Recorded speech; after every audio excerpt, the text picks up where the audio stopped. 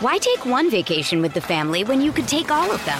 With Royal Caribbean, you don't just go to the beach. You visit a private island and race down the tallest water slide in North America. You don't just go for a road trip. You ATV and zip line through the jungle. You don't just go somewhere new. You rappel down waterfalls and discover ancient temples. Because this isn't just any vacation. This is all the vacations. Come seek the Royal Caribbean. Ships Registry, Bahamas. Another day is here, and you're ready for it. What to wear? Check. Breakfast, lunch, and dinner? Check. Planning for what's next and how to save for it? That's where Bank of America can help. For your financial to-dos, Bank of America has experts ready to help get you closer to your goals. Get started at one of our local financial centers or 24/7 in our mobile banking app. Find a location near you at bankofamerica.com/talktous. What would you like the power to do? Mobile banking requires downloading the app and is only available for select devices. Message and data rates may apply. Bank of America N.A., member FDIC. When you need mealtime inspiration, it's worth shopping Kroger, where you'll find over 30,000 mouth-watering choices that excite your inner foodie. And no matter what tasty choice you make, you'll enjoy our everyday low prices, plus extra ways to save, like digital coupons worth over $600 each week. You can also save up to $1 off per gallon at the pump with fuel points. More savings and more inspiring flavors make shopping Kroger worth it every time. Kroger, fresh for everyone. Fuel restrictions apply.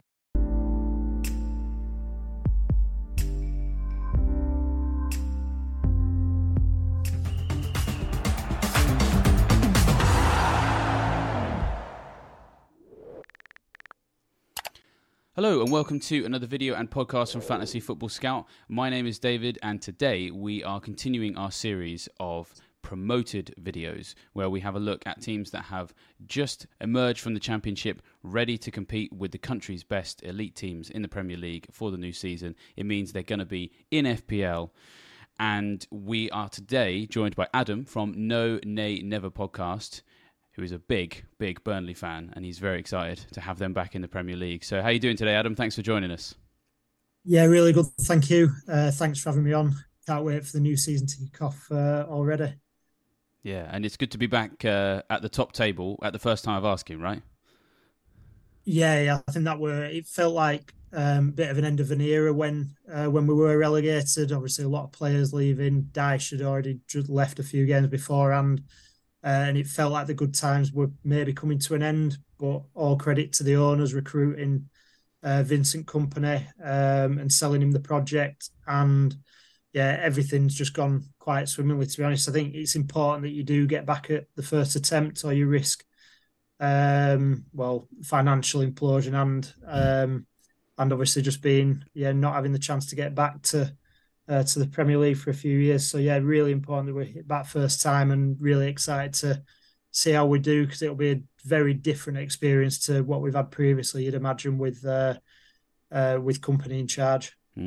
Well, just a quick side note, I know exactly what it feels like to end up in financial implosion after you've been relegated from the Premier League, because I'm a Reading fan, so we'll try not to dwell on that too much. But yes, when you do come up again, first time of asking, and manage to avoid that sort of saga, it is a bit of a relief, I can tell you. And so Vincent Kompany, though, we have to start with him, absolutely. I mean, what a transformation he has achieved at Burnley in such a short space of time.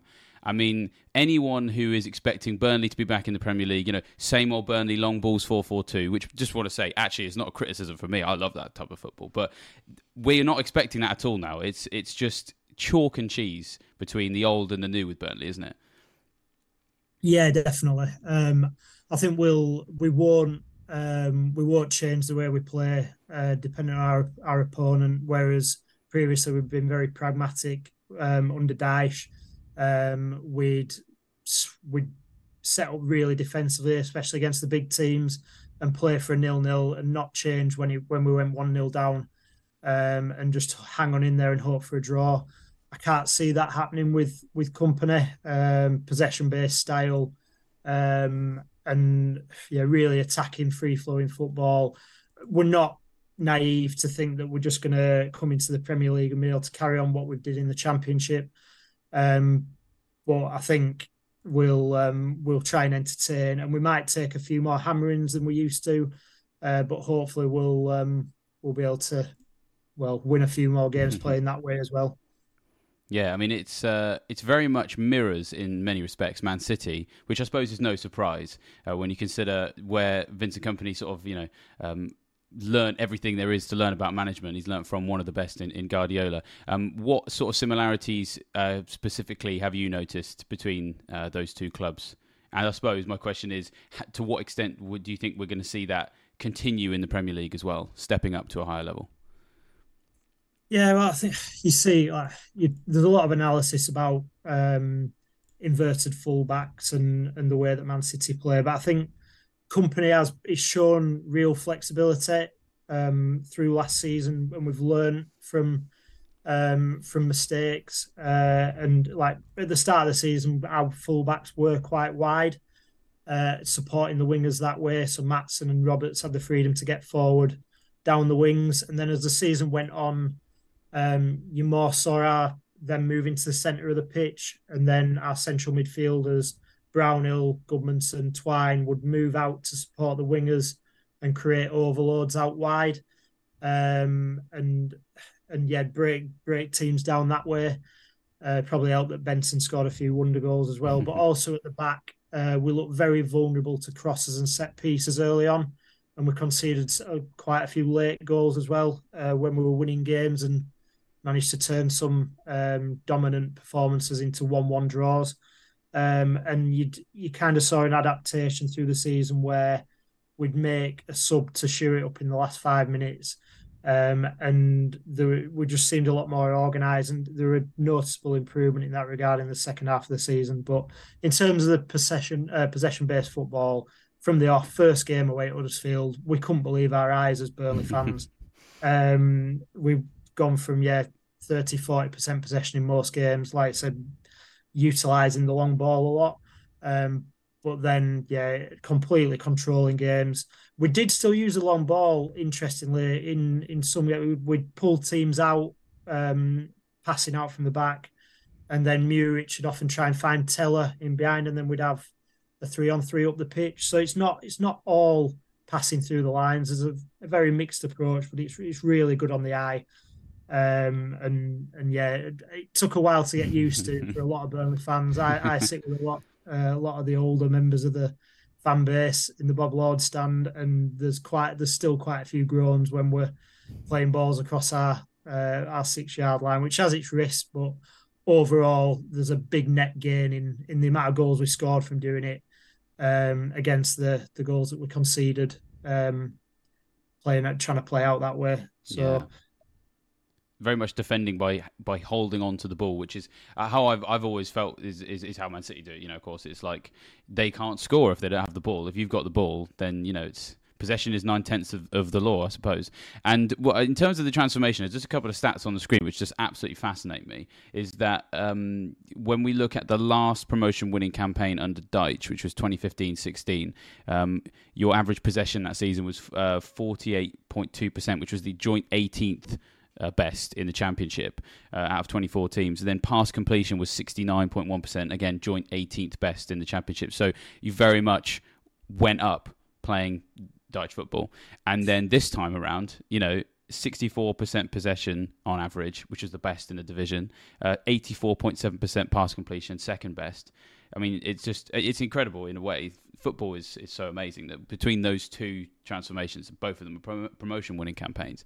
But the other thing that's really interesting, I suppose, is the impact that had in some other areas. So apologies for those who aren't big on the numbers, but I have a few more to reel off that I personally find very fascinating, and we'll get Adam's opinion on in a second. With passes just total, 26,016 in total, which was the second highest. But of long passes attempted, just 2,691. That's 18th in the division. Shots from open play, 470. That's the best. But shots from counter-attacks, just 5. In a whole campaign, which is literally the worst in the division, which again just makes sense because if you've got more of the ball, you're going to be involved in fewer counter-attacking situations. Shots from set plays, 147, that was the 14th best. And so my question here is, when we see Burnley make that step up of playing this type of football in the Premier League, you're going to be going up against teams that are much more comfortable with the ball and would expect to have it. What do you expect Kompany to do? Do you think that he's going to sort of cross his arms and say, no, doesn't matter what these teams are going to try and do. We're gonna have possession here. We're going to control these games. Or do you think we're going to see him shift towards situations where you control the ball less and allow the bigger teams to have it? And I guess, is your only concern here that this is a team that hasn't really had much of an opportunity to defend 11 men behind the ball, backs against the wall, and hit teams on the counter? Because the thing for me that I look at there is just 5 shots from counter-attacks across the whole season. It's going to be interesting to see how Company manages that step up. I just wondered if you had some opinions on that. Yeah, I think we've got a bit of a really small sample size from our cup games last year. We played 3 top flight sides in cup competition. So we played Manchester United away in the League Cup last 16, I think it was. And we didn't really change the way we played. It were at Old Trafford. There was a clear difference in level. We were beating everyone in the Championship at that stage, and you couldn't help be confident going into the game. Within 10 minutes, you could see the likes of Bruno, Eriksen, Casemiro.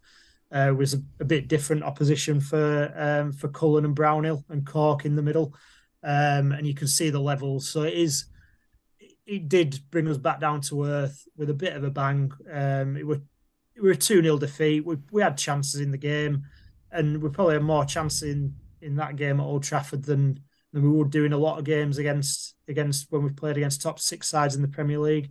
And then again against Man City in the quarter-final of the FA Cup. For half an hour, we did really well against City. And then Haaland took over. And again, we didn't really change the way we wanted to play. We tried keeping the ball. We did have some success, but then Haaland scored a hat-trick, and they figured they'd worked us out, and it ended up it was a rout, 6-0.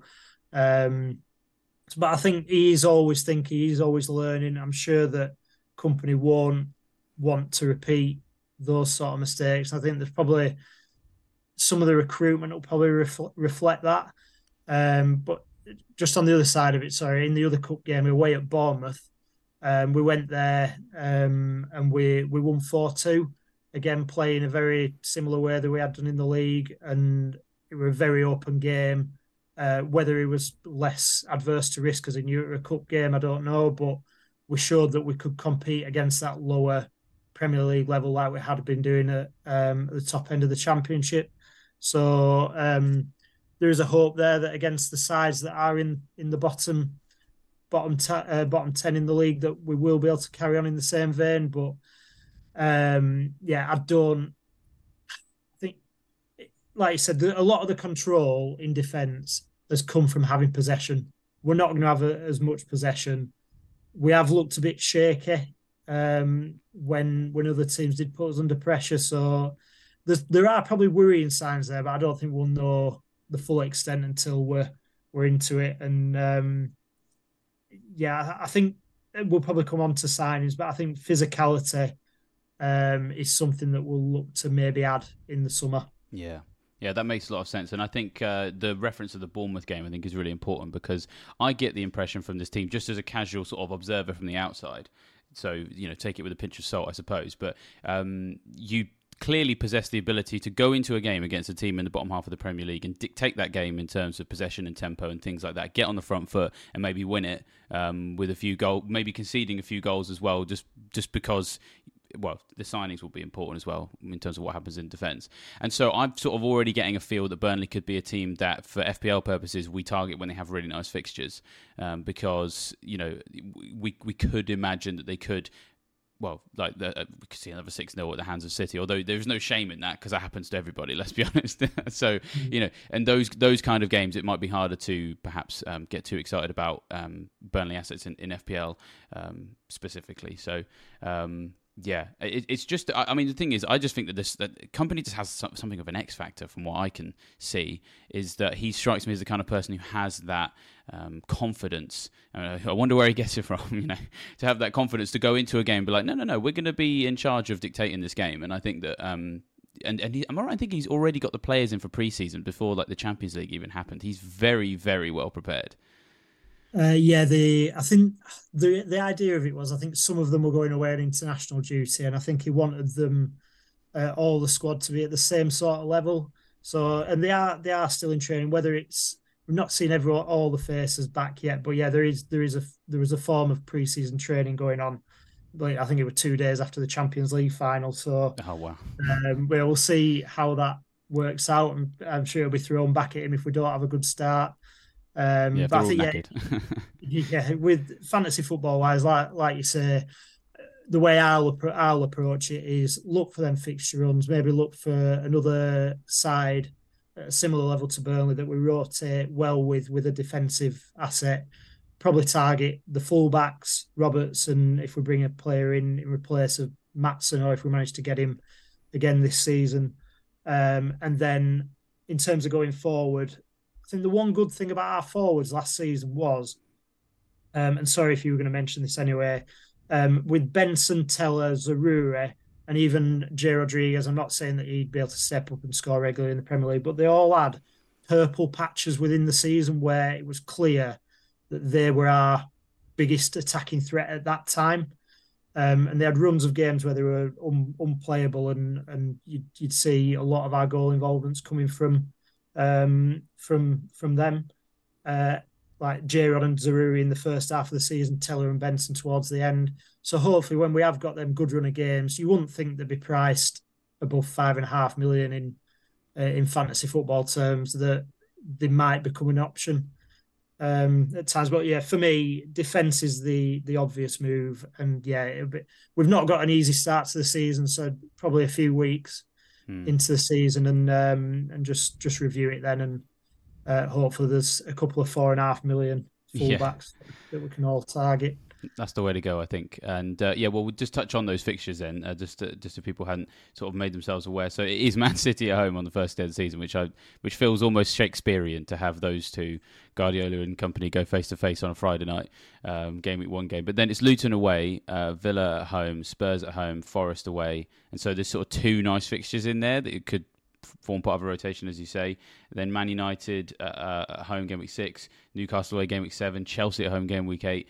It's not really till game week 10 when you get that away trip to Bournemouth that it starts to get a bit nicer. And I suppose by that point will have had an opportunity to see how company's style of play has stepped up in some of those games, and might make you more comfortable investing in someone. And actually, it's really good to know that some of these players are patchy, because it sounds like they all possess the ability to be a bandwagon at one time or another, because bandwagons need to be someone who can maybe be a bit of a differential, so people don't want to touch him because he is, in inverted commas, only a Burnley player, but he actually does possess the ability to sustain form over a 6, 7, 8, 9 game week period, and so it sounds like all the guys you've mentioned there possess that ability.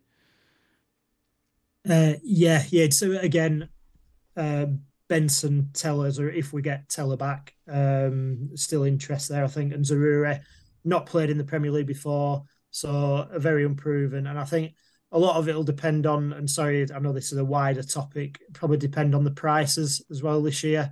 I know last year when I was playing, I think it was the least I've probably touched the bottom half of the Premier League in terms of FPL assets, because of I just felt you could get quite a lot of the big teams players in your side, and then obviously base it on double game weeks and stuff like that, where else you got your players from.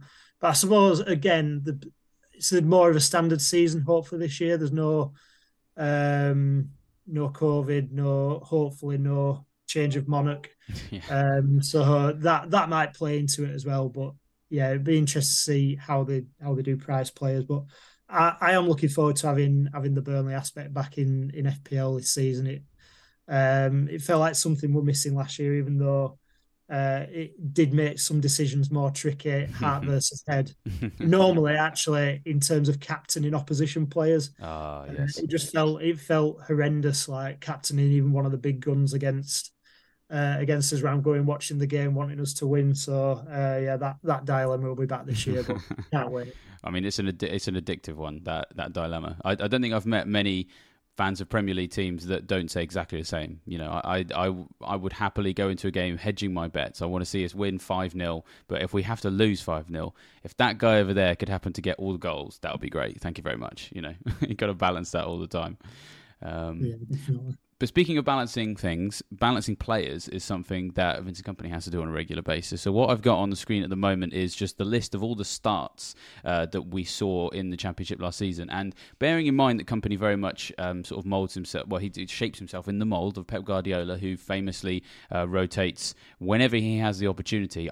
One of the questions that is on lots of people's lips is, to what extent is Kompany like Guardiola with regards to team selection, and I suppose also what he's like with the press as well. You know, how often do we get we'll see, oh, there's 5 or 6 guys, I'm not sure. You know, those kind of things are very much on everybody's lips. So in terms of how he manages that squad on a day-to-day, week-to-week basis, you know, what can we expect as fantasy managers to see? So I suppose within that, you know, key starters, you know, are there any individuals that you would turn around right now and say, be very shocked if player X, player Y doesn't play all 38 games if he's fit? You know, those kind of things are the sort of things that people are wondering.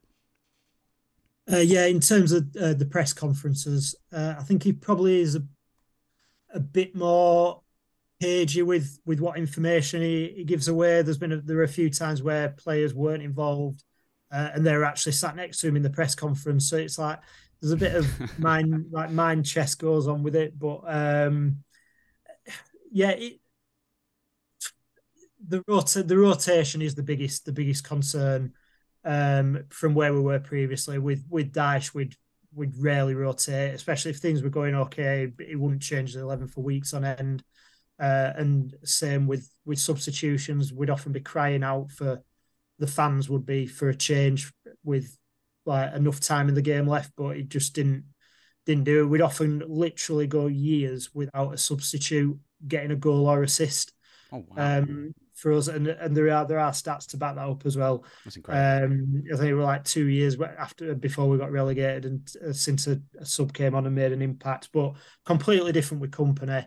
I think he's built a bigger squad though, in terms of he wanted more options, whereas Dyche should probably work with a tighter 15, 16 that he trusted. We've got players that are missing out on the bench now that you think are a reason. Well, they were good Championship players, and hopefully we'll be able to evolve the squad into having a squad full of good Premier League players.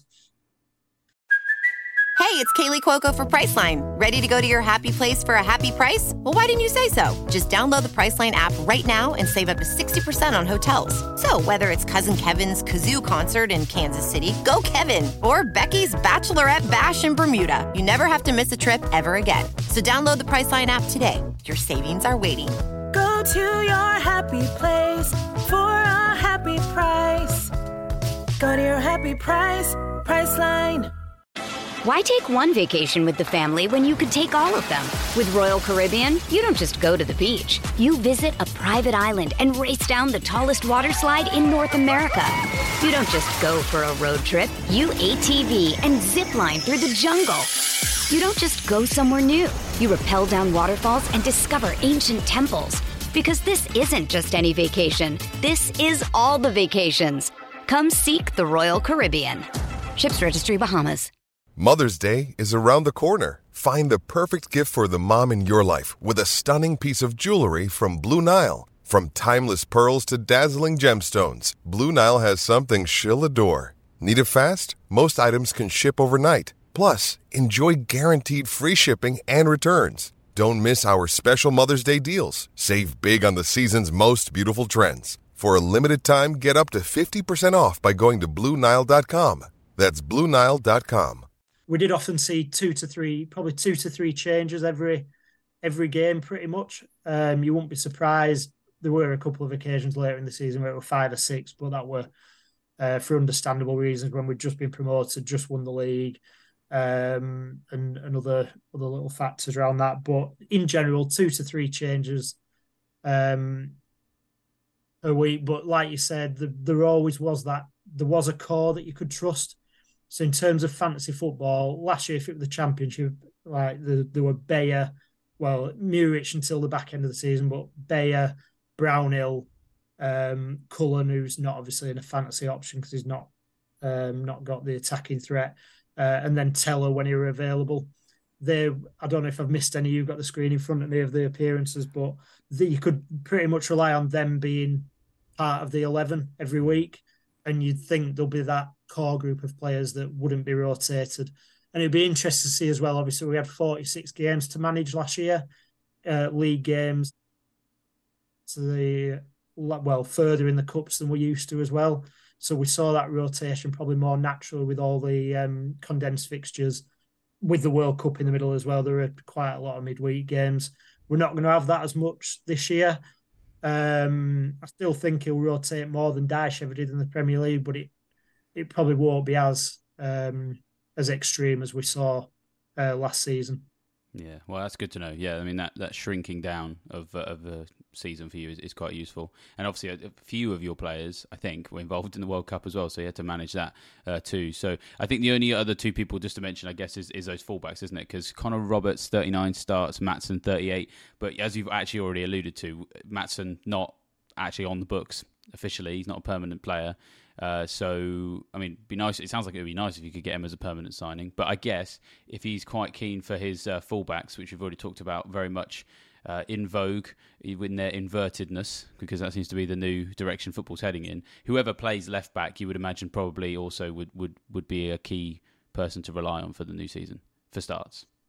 Yeah, he were a key part in the way we played Maatsen last year. Really, going forward anyway, he had question marks defensively over him from the fan base, but he added so much to our game. It's really good on the ball, looked after the ball really well, barely ever gave it away, quick, strong and real quality in the attacking third.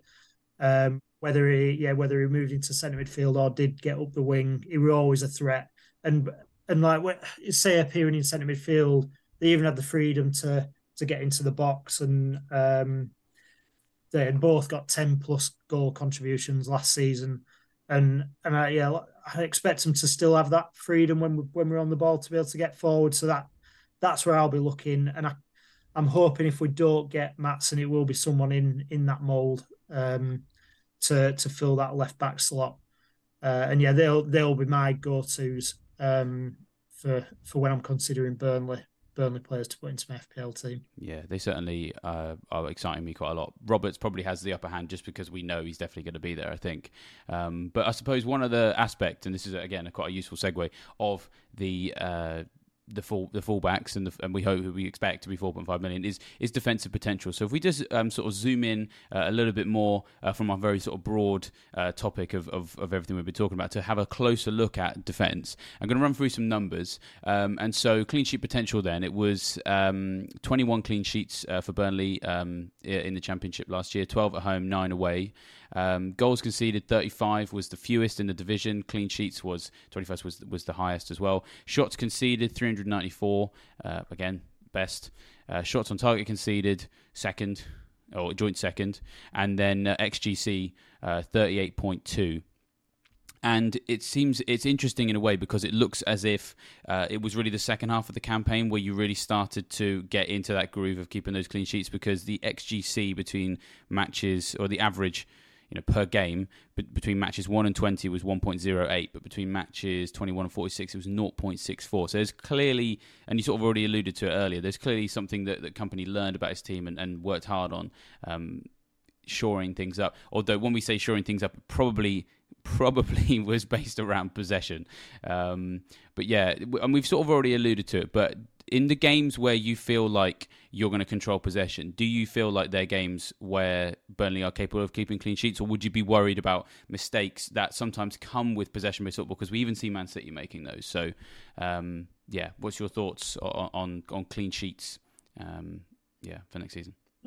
Yeah, I think the games where we did go into them as favourites, we tended to line up in a more of a 4-1-4-1 rather than the 4-2-3-1. So either Brownhill would move forward in the formation and Teller wide, or we bring in a Goodmanson or a Twine to play in there.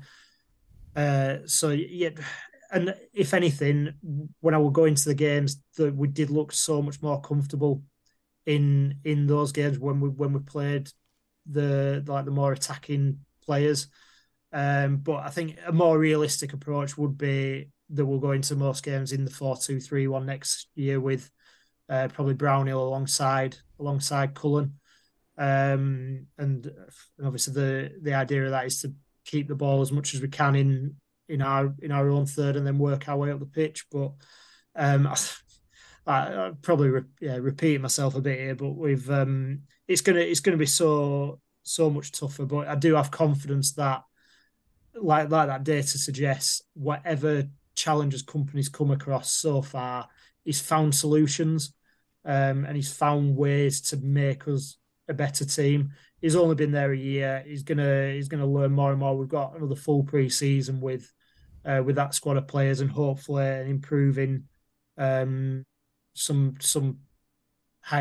better, higher quality players coming in to add to it. So hopefully we'll see more of the same.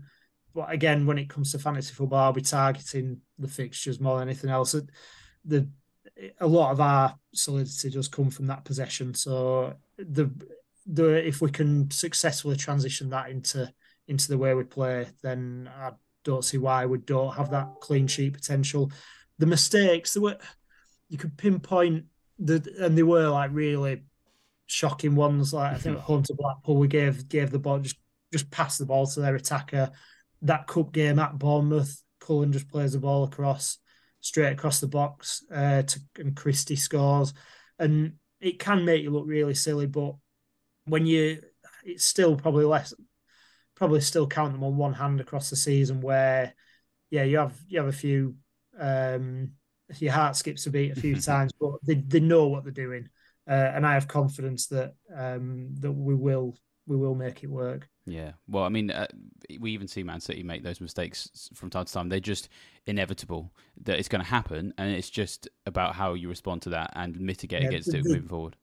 This seems to happen more when I have Edison in my goal. I fell into that so many times last season. Yeah, normally late on in the game. I know, it was very frustrating, wasn't it?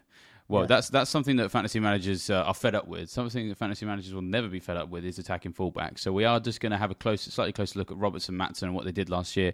What I've got on the screen is just attacking returns of all Burnley defenders from last year. And Roberts and Maatsen really stand out. 4 goals, it's pretty much exactly the same stats. So 4 goals each, 6 assists each. We've already sort of talked about what they're sort of. We've had a heat map on the screen showing them as well, and how those inverted roles really work. I mean, they just look so exciting, don't they? I mean, if we get them at 4.5, which we expect them to, and to be perfectly honest, just going back to those fixtures, Luton away game week 2, Forest away game week 5. I mean, justification possibly for Roberts at the moment, because we're not sure about Maatsen, to be in a game week 1 team, right? Maybe on the bench to begin with. I think, I'll have to have a look at it a bit more closely. I've not been into detail of the obviously until the player prices come out, we won't know for sure. But it probably could be potential there. But like you said, only 9 out of 23 clean sheets away from home last season, which is still a good number, but obviously compared to the 12 at home, and we'll be playing a higher level of opposition.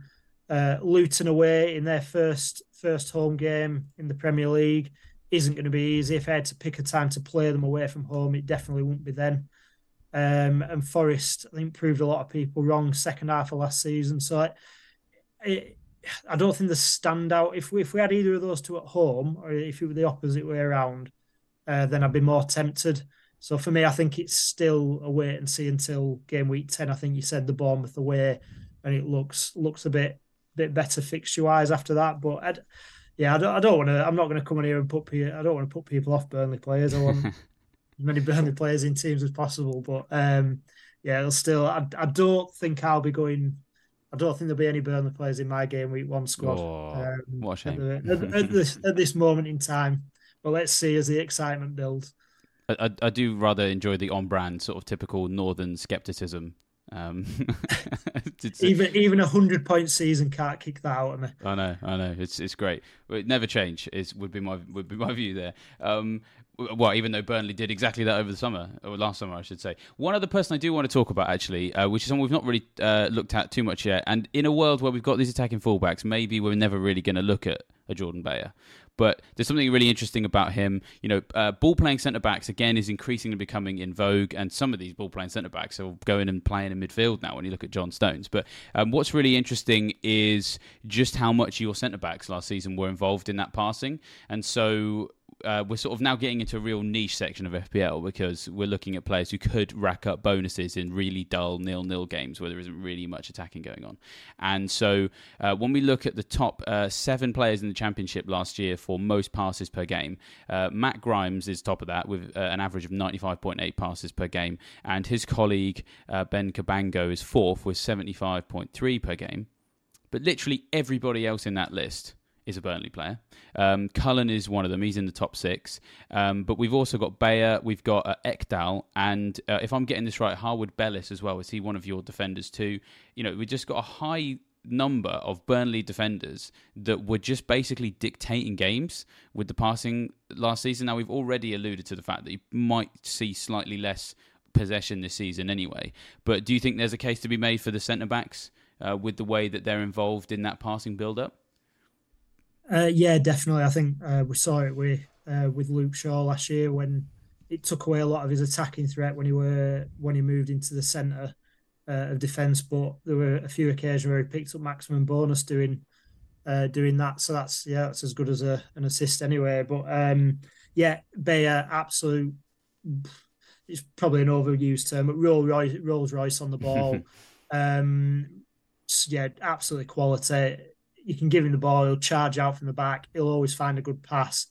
He is brilliant. The way I play the game, I probably will end up on a Maatsen or a Roberts over Bayer, but no, he's definitely a viable option. And then Ekdal as well came in January. Sweden, Swedish international again. Probably not as flamboyant, but still really, really good on the ball. And them two, you'd expect them to be 4.5 million. And if we are involved in tight games, 0-0, 1-0, I'd expect both of them to be near the top of the bonus points. Yeah, I think in realistic terms, I feel like Bayer is probably someone that managers might look to when they're doubling up perhaps on Burnley later in the season, maybe when both of those fullbacks have. I can see a world where maybe by January they're like 4.8, 4.9 because they've done quite well, and you need a cheaper second defender because you can't quite get to the other fullback. And Bayer, I think that's where he might step in, and as you say, Rolls Royce his way into people's teams. Let's talk about attack now, which is probably going to be something, I guess, that you're probably more excited about going into the Premier League because, when you play some of these big teams, perhaps maybe you can give them a bit of a scare. And so, goals scored last season. So 87 was the most in the division. I think I'm actually plucking this from sort of half memory here, but that is one of the highest goals scored by a Championship promotion team in the last sort of 5 or 6, 7 years. So it's no mean feat by any stretch. It's in the same sort of conversation as your Norwich is. From a couple of years ago when Pookie came up, for example. Shots, you had 625, that's third best. This I find really interesting, is that shots in the box was 8th best with 383. And I don't have the exact stats here from shots in the 6-yard box, but I'm pretty sure you were top for shots in the 6-yard box, but 8th in the box, which I'm going to ask you about in a minute because that seems really strange to me. And maybe you've got some anecdotal evidence that can help me understand that. But shots on target, 219, second. Attempts from set plays, 14th best. Attempts from counter-attacks, I've already covered this, 24th. And XG, third best. So, some encouraging numbers in certain areas. But talk me through this whole penalty box thing. Because, there's a couple of players who are very good at shots from outside the box, and there's players who are good in the 6-yard box. What's that like to watch? That's surprised me quite a bit more that we've had less shots in the box compared to the two. Just I think with the 6-yard boxing, we do put a lot of pressure on teams high up the pitch and work the. But it might be a sign of literally passing the ball into the net. There were a few times where where we did just rip through teams, and you'd have people passing it and leaving open goals. But it's a really interesting one, that, because you'd probably expect more of that with maybe set pieces and other ways of playing. But no, that's a surprise to me, that one. So it's a bit, it flummoxed me a bit. But in terms of outside the box, it's not a surprise when we've got players like Zaruri and Benson, who scored a number of worldies last season. Benson in particular, I think he scored 4 games in a row, pretty much the same goal, cut in from the right on his left foot and just smashed it into the far corner. And it were like, it's going to happen, but none of the teams could do anything to stop it.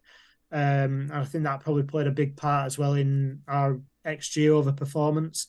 Don't know if you've got the exact number there, but I think we scored 20 goals more than XG last season, which is massive. But obviously, maybe a slight concern that you're not going to do that again at a higher level. And I saw one of the Fantasy Football Scout articles saying that there were only one promoted team ever outperformed their XG. I think it were either Sheffield United or Leeds when they had the top half finishes after they came up, but they were the best two, and it were like minuscule over 0.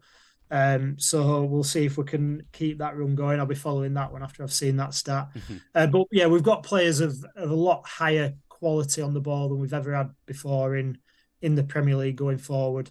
I remember when Maxwell Cornet came to us a few 2 seasons ago, and he did a step over and no one knew what to do in the stands. But yeah, Benson, Zaruri, Teller, and whoever else we signed.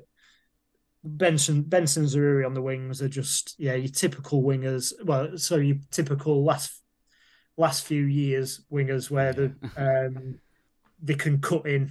So there's left-footed Benson on the right-hand side, right-footed Zaruri on the left, and they can both go either way, both quick, both tricky, and both got real quality and good end product. So yeah, can't wait to see how they get on stepping up. And I'm sure, and they're all a good age as well. A lot of the players that we brought in are early 20s, and we've bought for a lot of them for between 2 and 4 million, and they've shown already. Yeah, they've been a steal, and they're only going to get better as footballers. So yeah, really excited to see how we do going forward. Yeah, I mean, one thing that definitely, so I've stuck up on the screen now sort of the individual breakdown of some of these players, and yeah, double figure goals for Benson. So we've got 11, 17 for Teller as well, 7 goals and 5 assists in 27 starts for Zaruri as well. When Burnley were in the Premier League last time, it was very much a case of do we own Barnes or Wood, but it's quite nice to see that there's a lot of goal-scoring midfielders here, very much linked to what you mentioned there, is that the wingers that you've got are modern wingers. They're not, the wide midfielders in a 4-4-2 anymore. They are goal-scoring players, and what seems quite fascinating is how much they have sort of been inverted in the sense that they're both capable of cutting inside and in effect acting as an inside forward. Yeah, no, definitely. That's where the biggest threat comes when they do cut inside. But they've got the option to go on the outside if needed to. But it's it was a big debate between Burnley fans last year when we didn't really sign an out-and-out striker, and we were worried where the goals were going to come from. The last 2 times we've been promoted to the Premier League, we've had Andre Gray scored 20-something goals and Vokes weren't far behind him. And then Ings were 20-odd goals as well. I think it were 26 goals, actually. And again, Vokes supported him well. So, and yeah, we just spread it all over. Again, company proved us all wrong. We didn't particularly need that focal point. As much as a big role Barnes and Rodriguez played, they weren't our biggest threats. I don't know if that makes sense or not, but playing that far up the pitch, it did come from the creative midfield, and again made for really good viewing.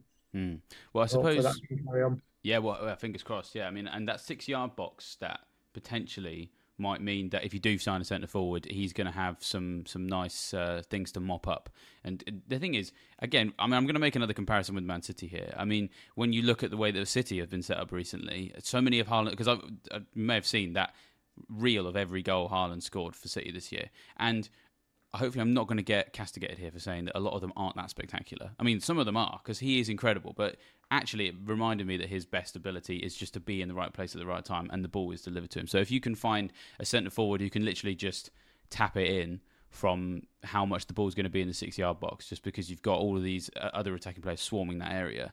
I mean, is a centre-forward what you would most want to see from companies' transfer dealings in the summer? Yeah, I think we do need another striker. I think we did bring in Lyle Foster in January for £10 million, South African international forward. It took him a while to find his feet, but he's got all the attributes to be a really good player. He's strong, he's big, strong, fast. He was just finding his feet still. So hopefully we'll see more from him, but I think we will need to bring in another striker. There's been obviously Teller did play quite far forward for us, so it'd be good if we managed to get him back. Like called Mika Tadze, a Georgian striker from Metz, has been linked. But yeah, I think that is probably an area that we need to strengthen, but also the centre of midfield. Get some legs in there, and obviously replacing Maatsen at left back has to be a priority too. But yeah, hopefully we can bring another forward in. Maybe it might be a bit harsh on Barnes and Rodriguez, who played that striker role, because a lot of company did expect them to come back and get involved in the play as well. It weren't just stand in the box and wait for a tap in.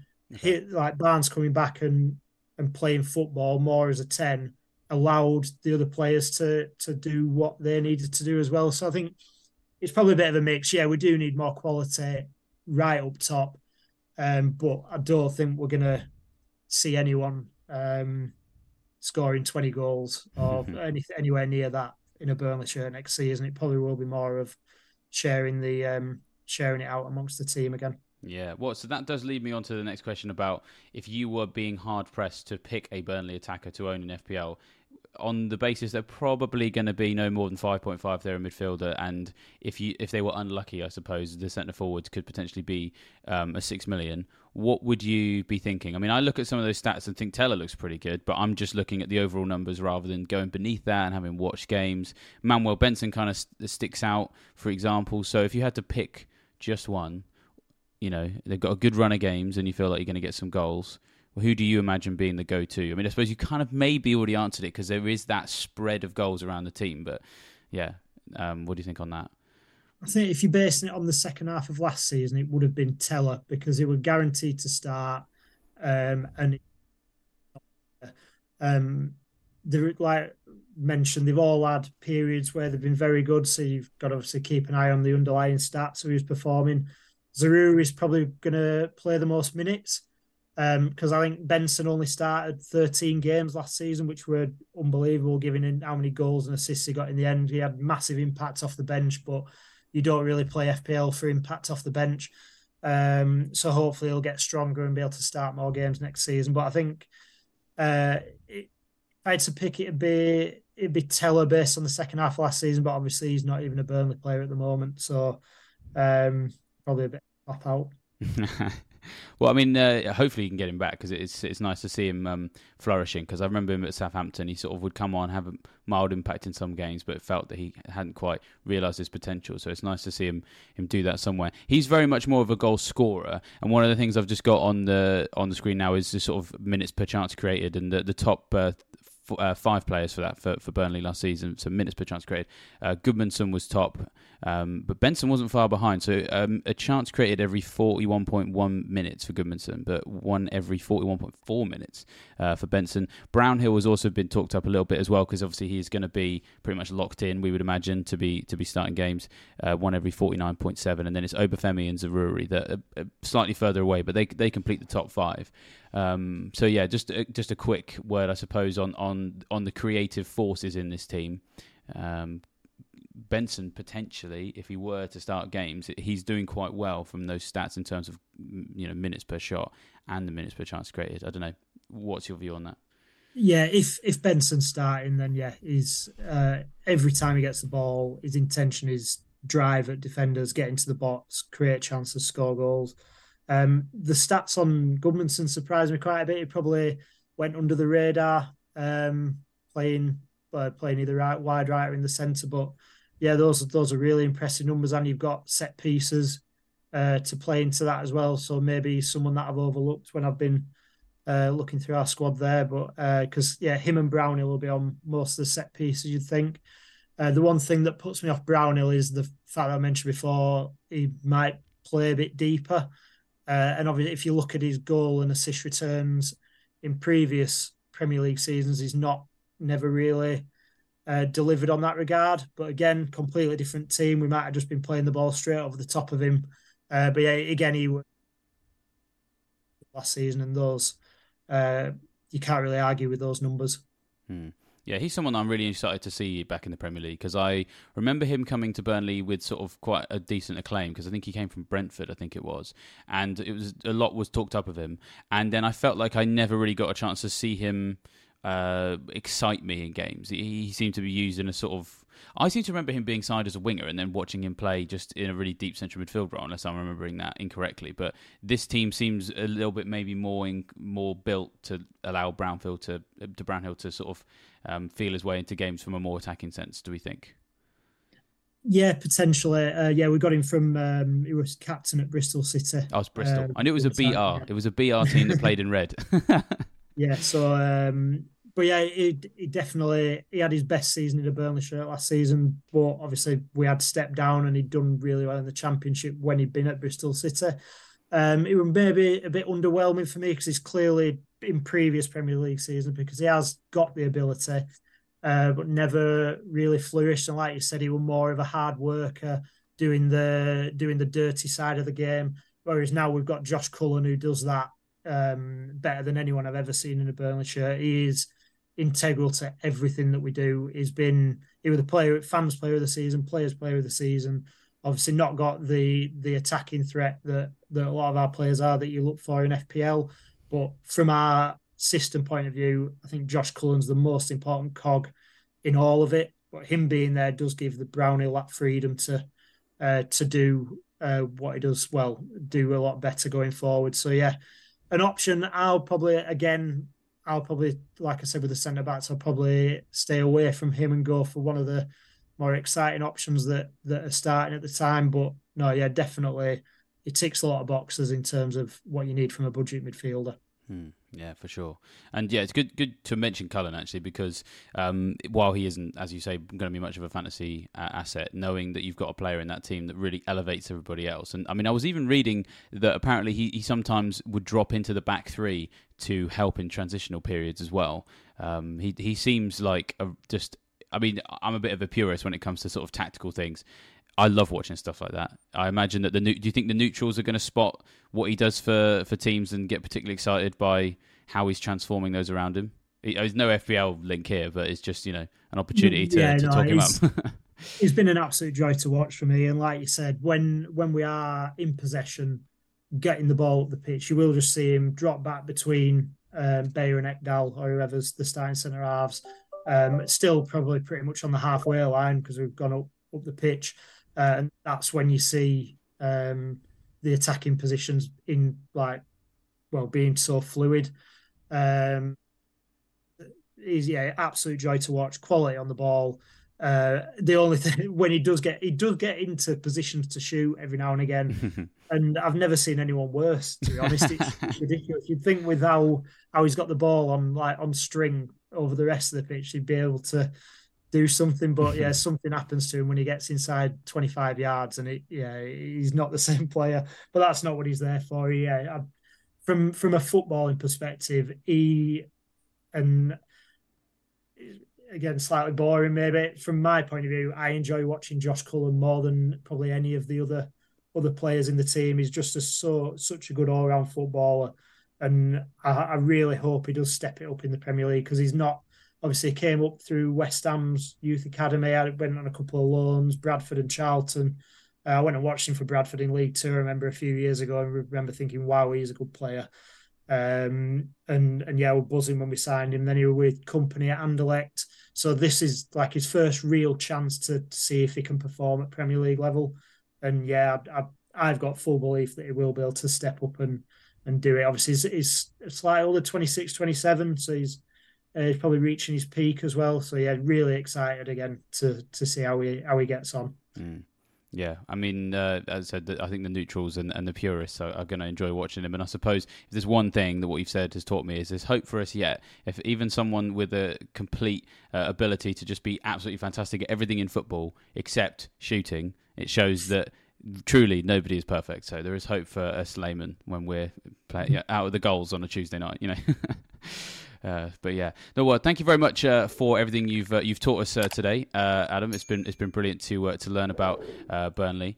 And just a quick reminder to everybody that if you haven't already signed up for Fantasy Football Scout membership, then now is the time to do that, because we are anticipating that the game will be back at some point in the next few weeks, we think. And so you want to make sure you've got everything in place and ready to build your first Game Week 1 team and find all of those gems before your friends do, and beat them in the mini leagues you're in with them before the season's even started, because it's really a mindset than anything else. And so we've got plenty of other content on the channel for the rest of the preseason. So we've already got a video up on Luton, for example. We're going to be looking at Sheffield United in a couple of days if you really want to learn everything there is to learn about the promoted sides. We've got scout reports on new players coming to the Premier League. We've also been heavily analysing the fixtures as well, so make sure you check out those things. I would be remiss in my duty if I didn't also remind people to like this video and subscribe to the Fantasy Football Scout YouTube channel. Hit that bell notification as well, because when there's no deadlines, you need that bell notification to know there's more content. But with that, thanks once again, Adam. It's been good having you on. Yeah, no, thanks again for having me. Yeah, no worries. It's been our pleasure. I will now leave you fine folks to enjoy the rest of your summer, and I will see you next time.